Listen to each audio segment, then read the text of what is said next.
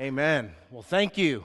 I want to get another look at everybody, store that in my mind. It's my last week here for maybe a little while. Maybe I'll be able to come back and visit with you all again. But it truly is an honor to be here with you today. New life. And it's the summer months, so we know what happens in the summer, right? Everybody kind of gets some weeks off, and obviously, as has been said, that's what's going on with your pastor and their family, and I think that they probably, if they haven't, they'll start their trek back, and so obviously we pray for them, and we will here in a moment. But I wanted to just do something I just sensed this as we were worshiping. I just felt like sometimes it's just good to pause for another moment more, and I know that I usually will go a little longer, so I know that I'm kind of cutting into my time here, but I just feel like this morning, I just feel like it would be good for us just to pause for a moment more. I feel like the Lord just wants to just show Himself to us again, just even if it's just for a few seconds, just that He would come. I love that song that we sang. It says, "Your name is above it all." His name is above it all. And the reason we're here isn't for a person, it isn't for a pastoral staff, it isn't for a guest speaker. It's not even really here because it's the thing that we're supposed to do. We're here because of Jesus. I mean, am I right? We're here because of the Lord of all over our lives. And so here's what I want you to do. Just humor me, and maybe you've already taken this time, maybe you're in that habit, but I want you to, I've always liked doing this when I pastored. Just put your hands over what represent your heart and your inner person, your soul this morning. And I want us just to contemplate for just a few moments how good He is. How much that name is far above everything. We've been in this series these last few weeks of What If, and it's talking about faith. It's talking about the things that God has for our lives and the possibilities. Oftentimes, just as we're in this moment, just listen. Often in these times, we're thinking of a God that's giving us regulations and ways to live and things to do, and those things aren't necessarily false. But what if just for a moment? What if just as we lean into what He has for us, what if we saw Him as the God of possibilities? When we say what if, maybe God's getting us to that place of faith where we would say, God, what is possible with You? Lord, I pray over every heart this morning. God, beyond words of a sermon or songs that we've sung today, I pray that the reality of the fact that Your name is above every other name. You are the name by which we are saved. You are the name by which we move and live and have our being. Whew. Come on, Lord, even now, Holy Spirit, quicken us to You, Lord. Draw us closer to You today. That's our heart's desire and our heart's intent. We love You, Jesus. I pray for those that are going through just circumstances and things that are just weighing on their hearts today. God, I pray that You would bring them lift. God, that You would help them and encourage them in the mighty name of Jesus. In the mighty name of Jesus. And all God's people say with me, amen, amen, amen. Again, it really, truly is an honor. I want to just take a moment. I've got a contingency. Those of you that weren't here last week, I'm not going to go into the whole spiel about my family, but we travel in packs. I've got 5 daughters, and all of them are here today. I've got some grandchildren that are here today as well. I am going to do this today, though, because they will infinitely love me. Everybody that came from my family today, I want you to stand up. They're all on this side. Do y'all feel it? Y'all feel me looking at them? I want you to welcome them today. My mother-in-law, Nancy, is here with my wife this morning as well. Now, you all have to stand during the entirety of the service. No, I'm just kidding. You don't got to do that. You all can sit back down. I love my family.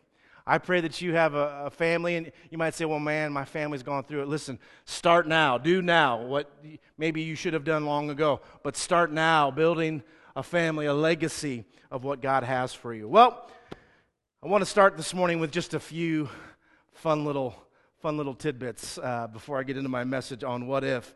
And so we want to talk about Pastor Devin and Jenny a little bit. I want to share some words, and we'll pray for them just before I jump into the scripture. So let's look at the first picture that I have of them today.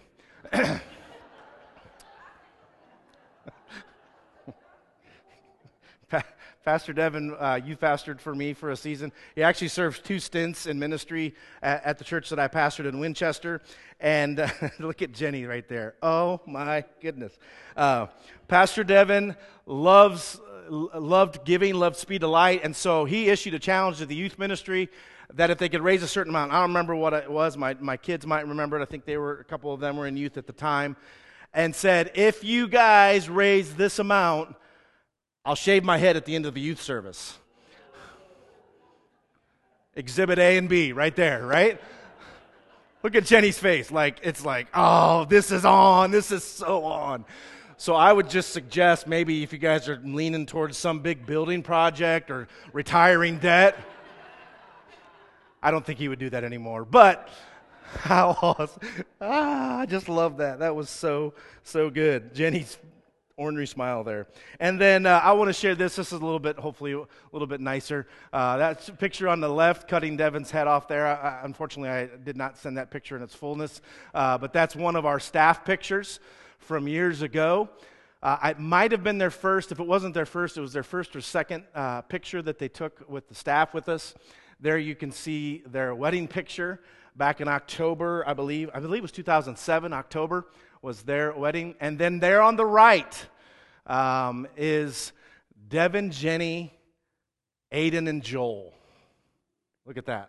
That is amazing to see them. It warms my heart. And I don't know if Jenny's ever had a chance to tell you, and I certainly won't tell her, but those 2 young boys and young men, and now Gray, those children are a miracle.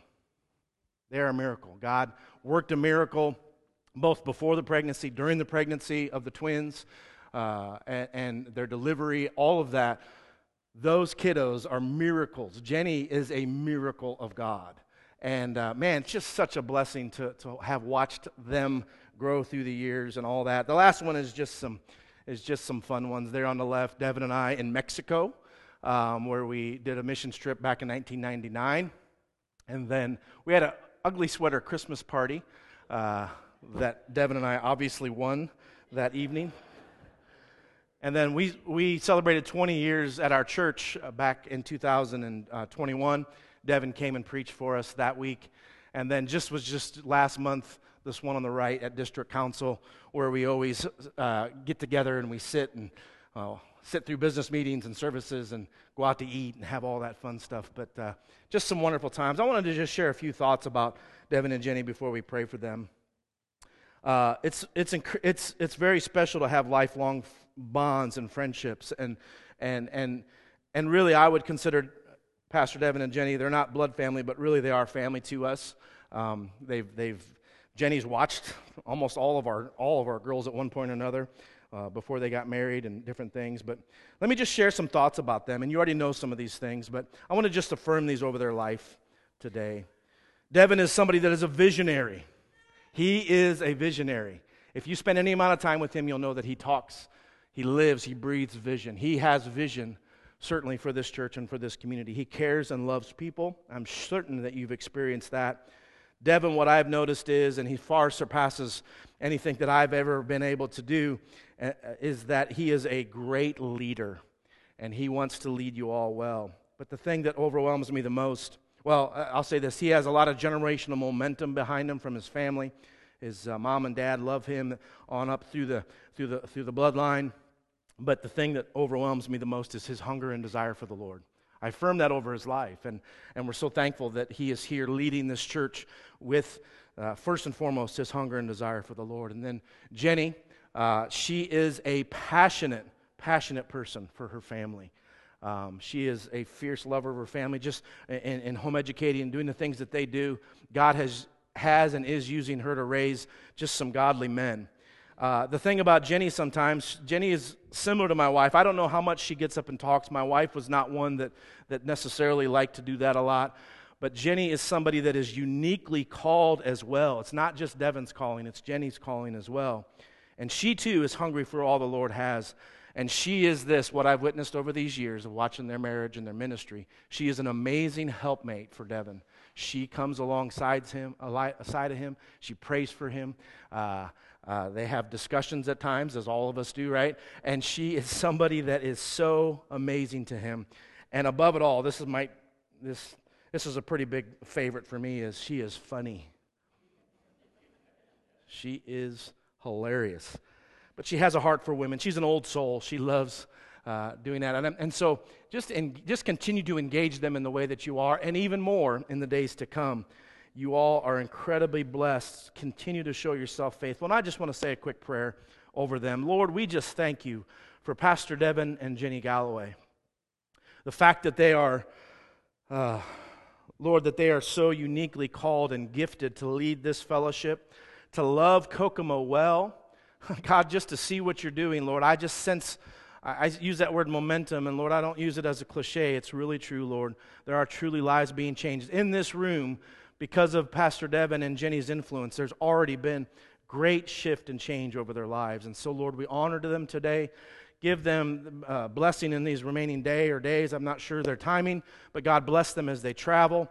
And Lord, we're just asking for next week for you to just visit in a special way this fellowship as Pastor Devin comes back to bring the word. May they sense and know the love that this house has for them. In Jesus' name, amen. Amen. Don't miss next week, Father's Day. Devin's going to preach a sermon called Stacking Wood. So I'm interested to see what's going to happen with that. What if? We've been talked last week, we're talking today about the phrase, what if? Everybody say, what if? What if is something that you'll hear whenever you're trying to make a decision on something. You have to weigh options. You have to look at situations. You have to kind of deduce what will be best in situations. And what if is that thing, as we shared last week, that can either be from a pessimistic standpoint, it can be the death nail on our hopes and dreams, or it can become the life-breathing phrase that leads us into the next seasons of our lives. But all of us, at all times, and probably even daily, face that phrase or that thought of, what if? Imagine with me, if you would, tomorrow. I don't know what you have planned for your day, but what if I decided to just shut all my alarms off and sleep all day? I've done that a few times. Not when I had responsibilities, but what if I decided tomorrow to start eating better? I've asked myself that a lot. Why haven't I gotten there yet, Lord, right?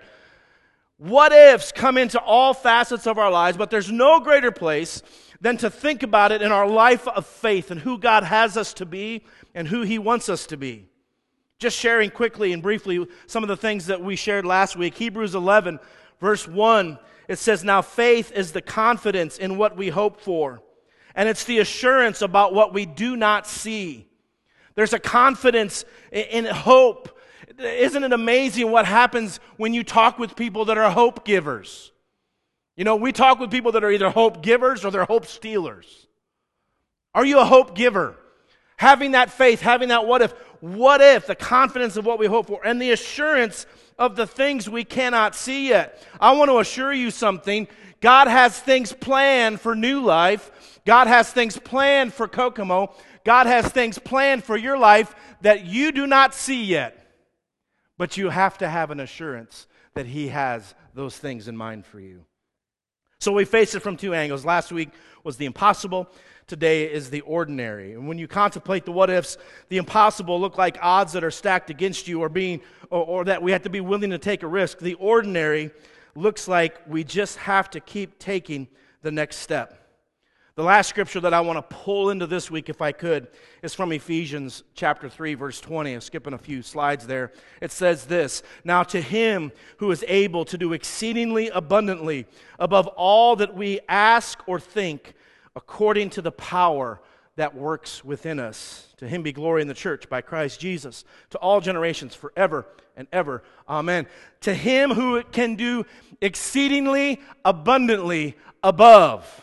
Everybody say those three words. Exceedingly, abundantly, above. He is not a God that just wants to help you just make it. He's a God that wants to give you exceedingly, abundantly above all that you could ever ask, think, or imagine. So those things, as we face the impossible places of our lives, are so important. And so we respond to those things by our history with God, knowing what He's done in us, knowing what He's done through the ages, and now knowing that He will do it again. We sang that song, or we're going to sing that song. I heard him practice it this morning. We haven't sang it yet. The song, Do It Again. We're going to sing that song just talking about the fact that His promises still stand and His faithfulness remains.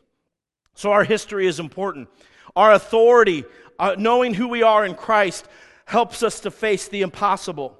Our words are important, that we speak life and not death. Our obedience, and we're going to talk about that briefly this morning, is important in the impossible moments. And then our courage, taking those next steps.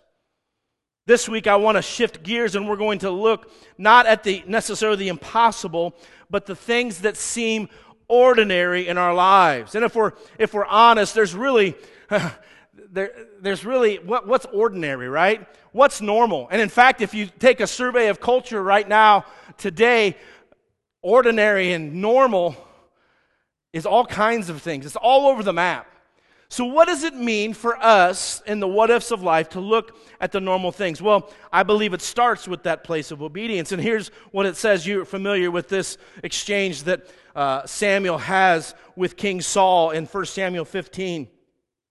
Verse 22, he says, "Does the Lord delight in burnt offerings and sacrifice as much as in obeying the Lord?" He says, "To obey is better than sacrifice. To heed is better than the fat of rams." Sometimes obedience, I want to say this, and I've used ordinary almost as a oxymoron today, like nothing's ordinary, right? But I would say of all the things, and as we flow through this message this morning, of all the things that we struggle with in culture, and even in church and Christian culture, it's the understanding that obedience just takes somebody willing to do the ordinary things, just being willing to take the next step that is in front of us. The definition of ordinary is like this. Sometimes I like to throw these things out. Here's what ordinary means: nothing special or distinctive. There's not any ordinary people here because there's a lot of distinctive people. Look at your neighbor and say, you are definitely distinctive. Like there is something. Take it easy, spouses. I don't need to do marriage counseling for Devin before he gets back. Ordinary is nothing special or distinctive. Normal. It's something to be expected. It's something, I like this last one, it's something commonplace or standard. If we were to take a survey today of what church looks like now in 2023 versus, say, 40 years ago, 1983, that's kind of when I started my teen years, do the math, and in those moments, it's like, what is commonplace and standard in Christian culture today? What is standard and commonplace in our world today? It's kind of a sobering thought. How about this? Normal. The definition of normal is conforming to a standard. It's typical. It's standard. It's a regular pattern. It occurs naturally. I like the word organic. I didn't include it today, but I think that there's a lot to be said about living a patterned life, an organic life. God has called us to be people that are certainly open to whatever and whenever He wants us to do it, but I also believe that God has a course and a set place and a set path for each of our lives. So how is it in the ordinary places? If we were to ask what if, this is kind of a sampling of some things that I think that God places great importance on the word in, and we have to be willing to step in and say, God, what would you say to us about living this standard, ordinary, common life for you? I'm going to share 7 today. So you can make little hash marks if you want so you know how much longer we have. But I'm going to share 7 of them with you today. And quite honestly, I could go through Scripture, and because the Scripture is so principled, I could probably find another 7 or a different 7 and preach this message. But I just felt like as the Lord was honing in, you like that word, honing. As He was helping me hone in what I wanted to share with you today, I felt like God was really insistent on these particular things and these areas of our lives. When I think about the ordinary, when I think about the normal, when I think about the organic places of our lives as we ask, what if? I love this phrase that I once heard a preacher said. He said this, he said, maturity is the consistent application of elementary things. It's the consistent application of elementary things. So my question to you today is this: are you a mature person?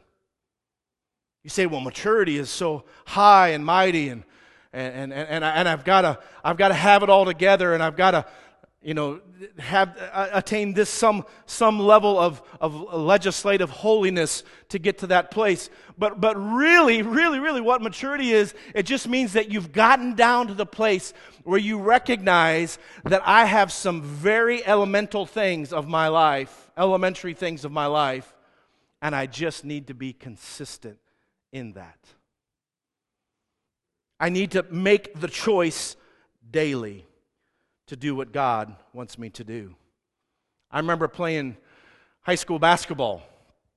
Anybody here play basketball on any level, junior high, high school, any of those? Any? I'd love to talk to people who play college basketball because I think that's probably a whole other animal. But I had a coach that in my high school in northern Indiana in the mid-'80s he was a basketball disciple. He was a disciple of the disciple of Bobby Knight. So he was, you can imagine. So in other words, the guy that coached him was directly coached by Bobby Knight. So I was like two generations of coaches from Bobby Knight. You probably never heard of this guy, but our drills, everything that we did revolved around this consistent application, this consistency. And at the end of the day, it wasn't who was the best athlete. It wasn't who the greatest star by what they could do in moments that accomplished anything. It was the people and those that engaged it at a level where they became consistent and they applied the most elementary things to become the greatest that they could be. Now, we were 7-13, so that's kind of where the story ends.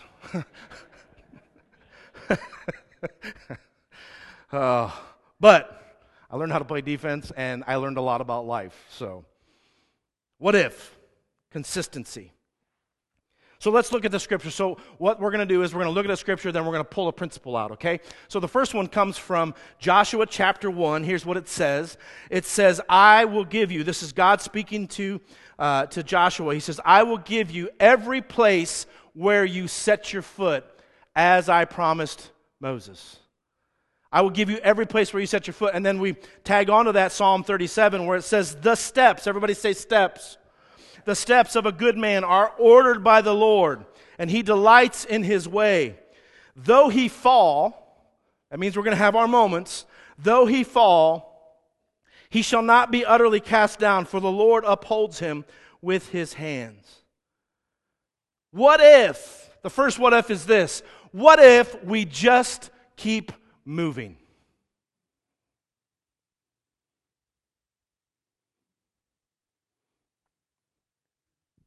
There's a minister, I don't know if you've ever heard of Karen Wheaton, but she has a ministry called The Ramp down in Alabama, and we were very connected with that ramp. But one of her favorite phrases to say, whether it's at a gathering or a teaching setting or preaching setting, whatever, one of her favorite things to say is, where you stop, you stop.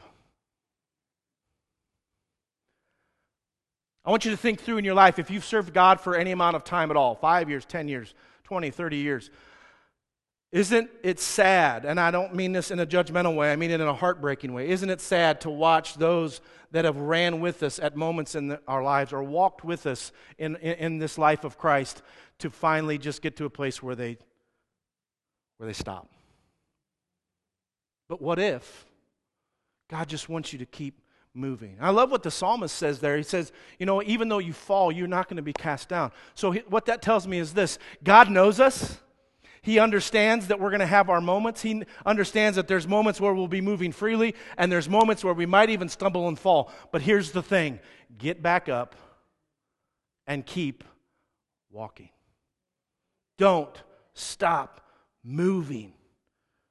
Listen, New Life, what if you just kept moving? You see, Pastor, you don't understand where my family's going through and what's happening. And I just feel like my options are to just give up. I just feel like my best option is just to give up. It just doesn't feel like I can do it anymore. I want to tell you something. I want to encourage you. I want to bring you lift. And if you're watching this back, I know you guys have an amazing video ministry, but maybe somebody's not here and they're watching this back. I want to tell you something. Keep moving. Keep going. Just keep swimming. There's a song like that, right? Just keep going.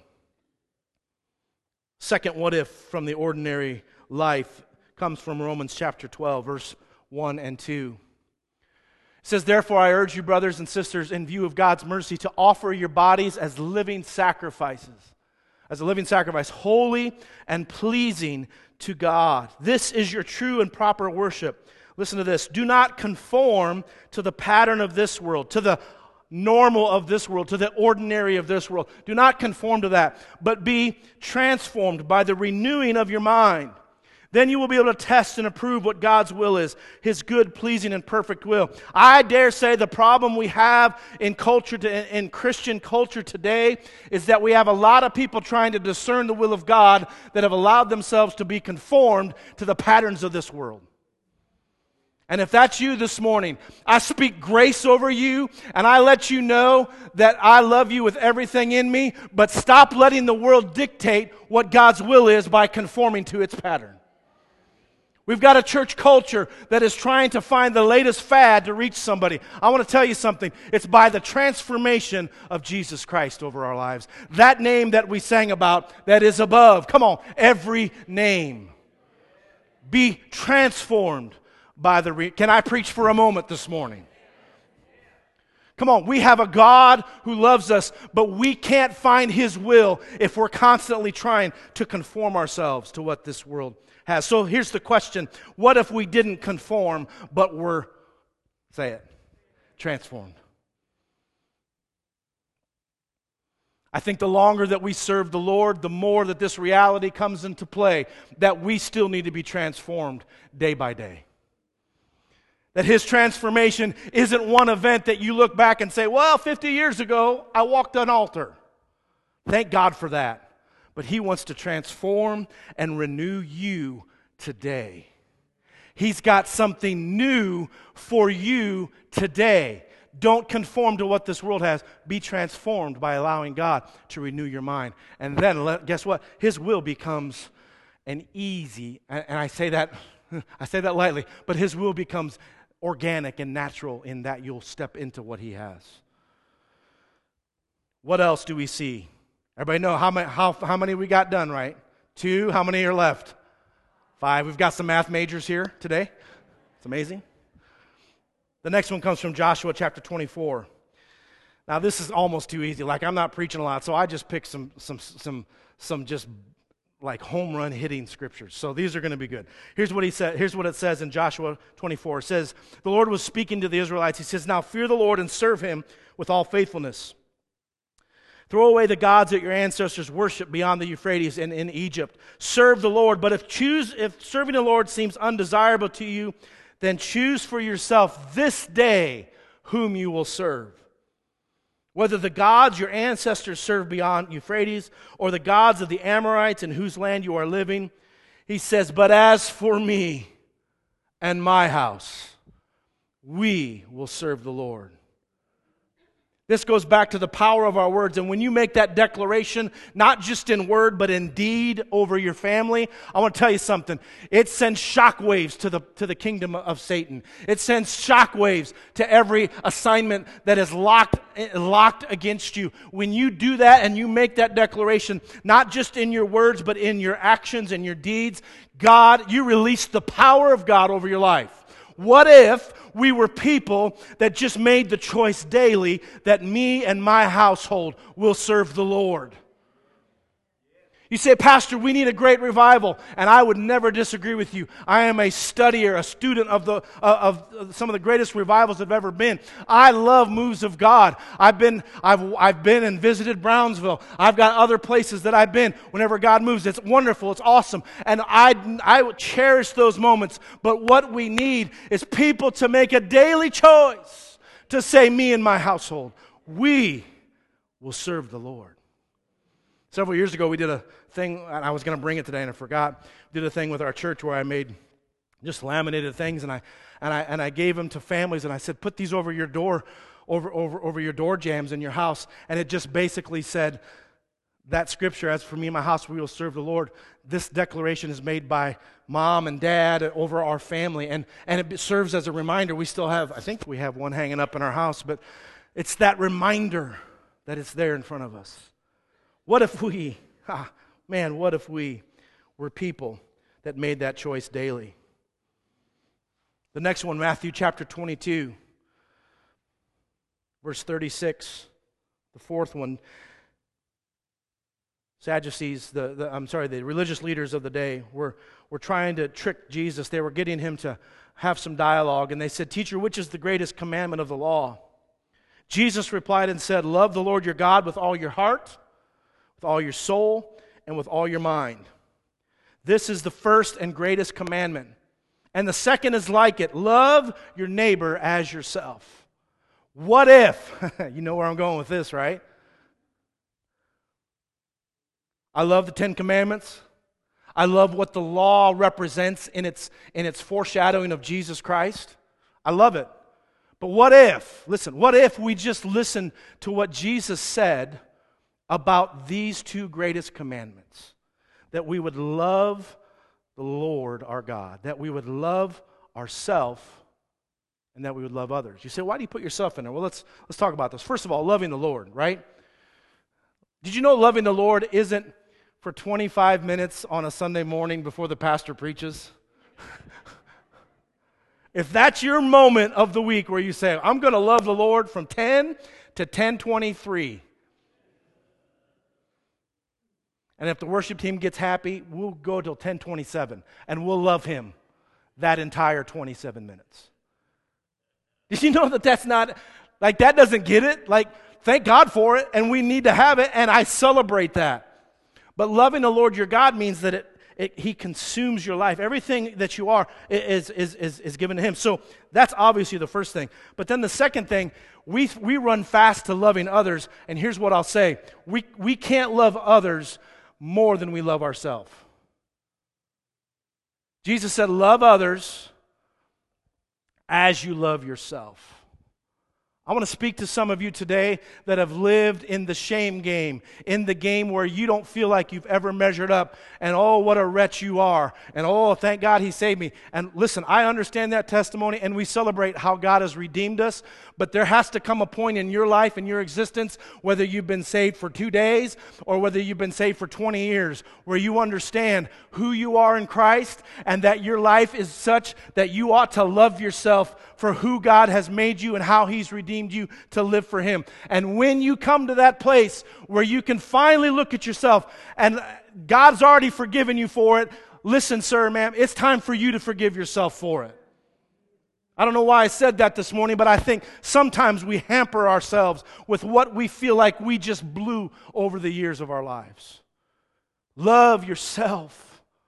Come on, love yourself. This is not about idle. This is not about being pompous and prideful. Listen, this is done with great humility, but you've got to get to a place where you love yourself as God loves you.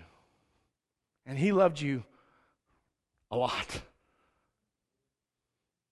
So what if we loved the Lord? What if we loved ourselves? And then what if we just went ahead and just said, it's time to love others? Did you know that God's love is not one that has strings and attachments to it? It's just done. Shared it last week, but I share it again. For God so loved Kokomo is that thing you see every week when you walk into the lobby of this church. Do you really understand that mindset, that thought of love? Come on, He loves you, but He loves those people that sometimes make us want to pull our hair out. The person that you're working with that you're like, there is no way, God, there's no way. Somebody really has to deal with some issues over here, don't they? Hopefully it's work people. Hopefully they're not thinking about their family. It's like, whoa, God, whoo. I'm just messing with you. Come on, there has to be something in us. And listen, I hope you hear my heart in this. Do I love them so that they'll say a prayer someday and I can check them off my box? Check the box off.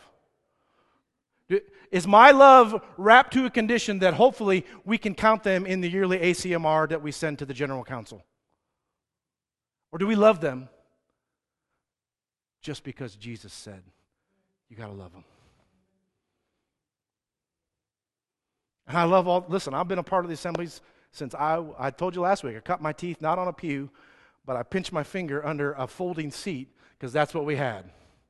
I've been in it all my life. I understand systems and organization, and I don't knock it. But listen, sometimes we get ourselves into this business of doing church and being a Christian that we lose sight of the fact that Jesus said, "Love them, love them." Listen, they may, and this breaks my heart, but they may never bow a knee to Him, and God help us that they would. But Lord, I want to love them anyways. God, I want to love that person that is displaying such an anti-God and a message that is so anti-God. God, I want to love them in a way that only you can teach me to love them. What if we just followed Jesus' greatest commands? What if we did that? The next one, number 5, comes from Philippians chapter 2. Paul says, "Therefore, my dear friends, as you have always obeyed, not only in my presence, but now much more in my absence, continue to work out your salvation with fear and trembling, for it is God who works in you to will and to act according to fulfill His good purpose." Verse 14, "Do everything without grumbling or arguing." All of us parents said, amen. But you know what? If you're a parent and said amen, maybe that we need to go home and take a look in the mirror and see what things we've grumbled and complained about ourselves. Oh, Pastor, you weren't supposed to do that. Come on now. We like you thus far. Don't start stepping on my toes. "So that we may become blameless and pure children of God without fault in a warped and crooked generation. Then you will shine among them like stars in the sky as you hold firmly to the word of life." I don't know if I have any friends here today that have remembered the 80s and 90s of contemporary Christian music or not. But the Newsboys, everybody know the Newsboys? Come on, shout it out for the Newsboys. Woo! They had a song in the 90s back when I started my youth pastor days that said, "Shine." Everybody want to sing it with me? "Make them wonder what you got. Make them wish that they were not on the outside looking for do, shine. Let it shine before all men. Let them see good works and then let them glorify the Lord. Do. I'm playing the bass part tonight. That we could shine like stars. What if we, how about this? What if we shine because of our obedience? What if we just did it? What if we just walked it out? We didn't always have to preach it. We just walked it out. What if we shine because of our obedience? And the world looked at us and said, "There's a star." And I don't mean star like, look at me. I mean a star like they are bringing light. They are bringing the shining love of Jesus everywhere they go. Oh God, what if? How about this one? Number 6. Micah chapter 6, verse 8. He says, He has shown you, O mortal, what is good, and what does the Lord require of you? To act justly, to love mercy, and to walk humbly with your God. We say it again, to act justly, to love mercy, and to walk humbly with your God. How about this, number 6? What if we did what the Lord required? If we took the simple, elemental things, the elementary things, the, dare I say it, ordinary things, and we just did it. We acted justly. We loved to show mercy. And we walked humbly with God. I want to give you a revelation today if you've not gotten it yet, because this is a revelation that, if I'm honest, I've had to learn over the years and decades of living for God and being in ministry. But let me just free some of you up today. Not everyone is like you. Nudge your neighbor. Don't put your finger in their face. But just confess and say, not everyone is like me. Yeah? Some of you are like, praise the living Lord. Thank God. Woo! Thank goodness for that revelation, right? Not everyone is like you. 1 Corinthians 12, Paul talked about it like this. He said that one body part can't say to the other body part, I don't need you. Did you know that we're all fashioned and we're all brought together in the body of Christ to be this thing that fits together? It's like hand in glove, or it's like the body working together. Without the ear, what sense of hearing would we be? Without the eyes, what sense of seeing would we have? Without the different gifts that God has given on display, what would happen if we didn't live in that way? Not everyone is like you. And not everyone is like me.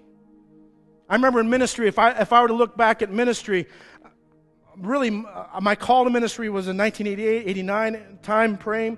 And my full-time ministry began in 1993. I started pastoring my first church in 2001. Went through some great transformation in 2008 and 2010. And at 2023, when I handed over the church and I thought through my ministry, I looked back at some of the things and some of the ways that I ministered, and I thought, dear God, your grace was sufficient for me. Did you know that there's nobody in here today? And I don't want to overly offend you. I've offended maybe you already. But there's nobody here today that has perfect theology. There's no one that has perfect theology. I'm not saying you shouldn't study to show yourself approved. I'm not saying you shouldn't learn what you believe, why you believe it. All those things are true. But when we come with this thought and this idea in our minds that our theology and our practical, our orthopraxy is it's the fancy word for it, the way we live it out, if we think we're the only ones that have it figured out, we have gravely been mistaken. Not everybody is like you. And so what does the Lord require? He requires us to get back to the ordinary places, to the elementary things, to just act justly, to love mercy, to walk humbly. He's not asking us to be a know-it-all. He's not asking us to always be right. The body of Christ has an addiction in our culture, and I think it's been perpetuated and accelerated through social media. But the body of Christ has an addiction with being right. And I'm not saying that we shouldn't strive to be right in our beliefs. We all know the Assemblies of God is perfect, and we all believe the right thing, and everybody needs to get on board, right? We all believe that.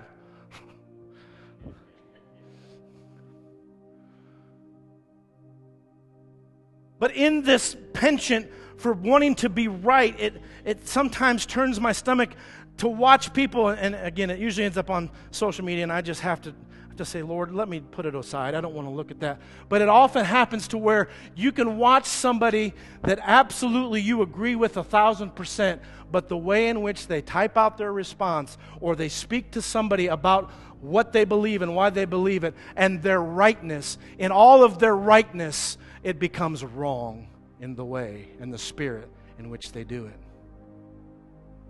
Some of you might even be here today and you've thought, man, this church thing, I just don't know. They're full of themselves at times. I want to just say, as a leader in the body of Christ, that I apologize for moments where we've not given space for somebody to work themselves, get themselves into that place where they understand. And that my rightness, and I could be 1,000% right, but be wrong because of the way I brought it up. I am sorry. And I want you to know this morning that I believe that Pastor Devin's creating a safe place for this to be worked out. But let's get to a place where we're not just looking to be right. We are looking, however, to live right. That's my next thing. We must be in this current culture, abandon the need to be right and replace it with the need to live right. Oh, God help us. Help us to act justly, to love mercy, and to walk humbly. The last one that we've got comes from the parable of the talents. When Jesus was speaking in Matthew 25, verse 21 and 23, as he addressed those that put the talents to work. He says this to them. It's the same exact words in both verses. He says, well done, good and faithful servant. You've been faithful with a few things. I will put you in charge of many things. Come and share in your master's happiness. Listen, if we can get really, really elemental this morning, really, really down to this organic, ordinary level, I'm going to ask this question: what if we were just faithful? I love the scripture that says, as the Lord looks upon earth, He's looking and he wants to know if he can find faith in the earth. I'll ask you today, New Life, Kokomo, will He find faith in this body? Will He find the faithful? Will He find those that are willing to lay down their own ambitions and their own things and just say, God, I just want to be faithful. Don't ever underestimate the power of being faithful. Yesterday I had an opportunity. I grew up in northern Indiana, and I went to church in South Bend. It was South Bend Calvary Temple for many years. It's Southgate now. Way back in the day, it used to be called South Bend Gospel Tabernacle, long before I was ever born. But yesterday I had a chance to attend a funeral with my father of a man that was on staff when I was a teenager at my church. Pastor Paul Murray was his name. Some of you may be familiar with him. He was known in the district to some level. But Pastor Paul, they told the story of his life yesterday. And it captured me because when he was 12 years old, my church that I grew up in had this huge bus ministry. And when I say huge, they had like 10 to 12 buses, and they bus kids in for Sunday school. Sunday school was the big thing, right, in the 60s and 70s. They would bus kids in from all over, and they would bring them to church and to Sunday school. And they told the testimony of Pastor Paul's life and the fact that when he was 12 years old, that he loved buses, and he asked his mom and dad, who weren't church attenders, could he ride the bus to church. He rode the bus to that church that I grew up in as well. He gave his life to Jesus, served the Lord at 84 years old, passing away this week. He served at that church. He served in missionary things. He was a part of singing groups. He did all kinds of things for the glory of God. A very meek man, a very mild man, a very loving man. And I watched and I listened and I thought, at 12 years old, this man, because somebody was faithful and said, we've got to reach people in South Bend, Indiana, came to that church, gave his life. He actually served, lived there, did all that he could there. And now they were at the front of the church as they were sharing his story. I thought, this man has literally lived his life out as a result of somebody and a church and a ministry that decided to be faithful.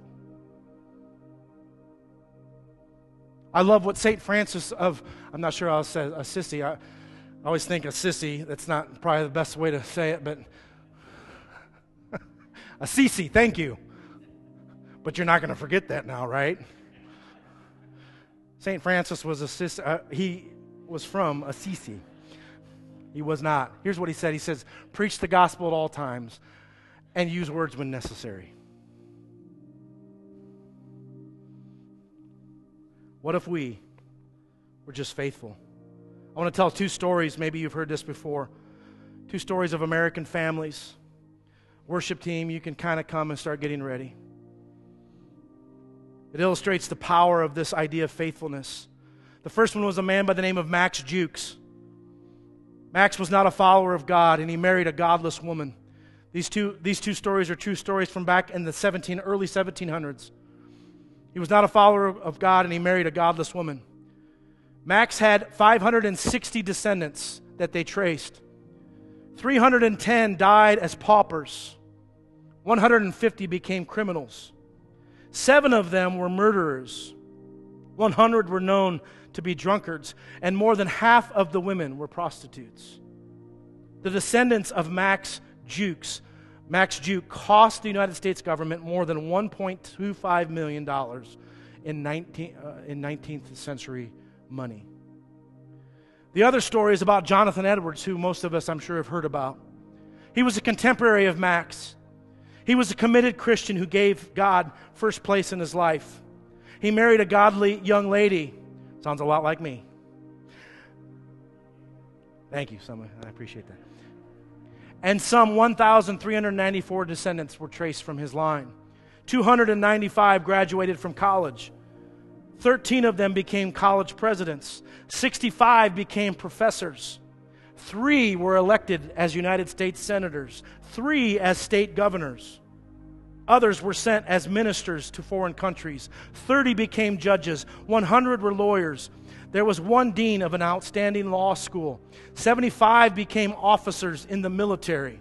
100 were well-known missionaries, preachers, and prominent authors of the time. Another 80 held some form of public office, of whom 3 were mayors of large cities. One was the comptroller of the United States Treasury, and another one was the vice president of the United States. None of Jonathan Edwards' family was a liability to his country. There is power in your faithfulness. What if, listen, just what if we determined that we were going to be faithful? These were extremely elementary things today. They were ordinary from the sense of there's just really, it's not you having a Bible degree. You need to get into the Word, right? But it's not about you having some incredibly well-formed theology that God obviously wants us to move towards. It was about understanding that the elementary things consistently applied brings a maturity, it brings a life. And I believe those are the what-ifs that can change the course of a culture. Your argument on Facebook, if you feel led to that kind of ministry, God bless you, but make sure it's tempered with love. Make sure it's tempered with the desire to not be right. And for goodness sake, log off every once in a while and look at somebody in the eye and love them. Love them. God help us to be people in this age that would say, God help us in the what-ifs of the ordinary, of the normal, of the elementary places of our lives.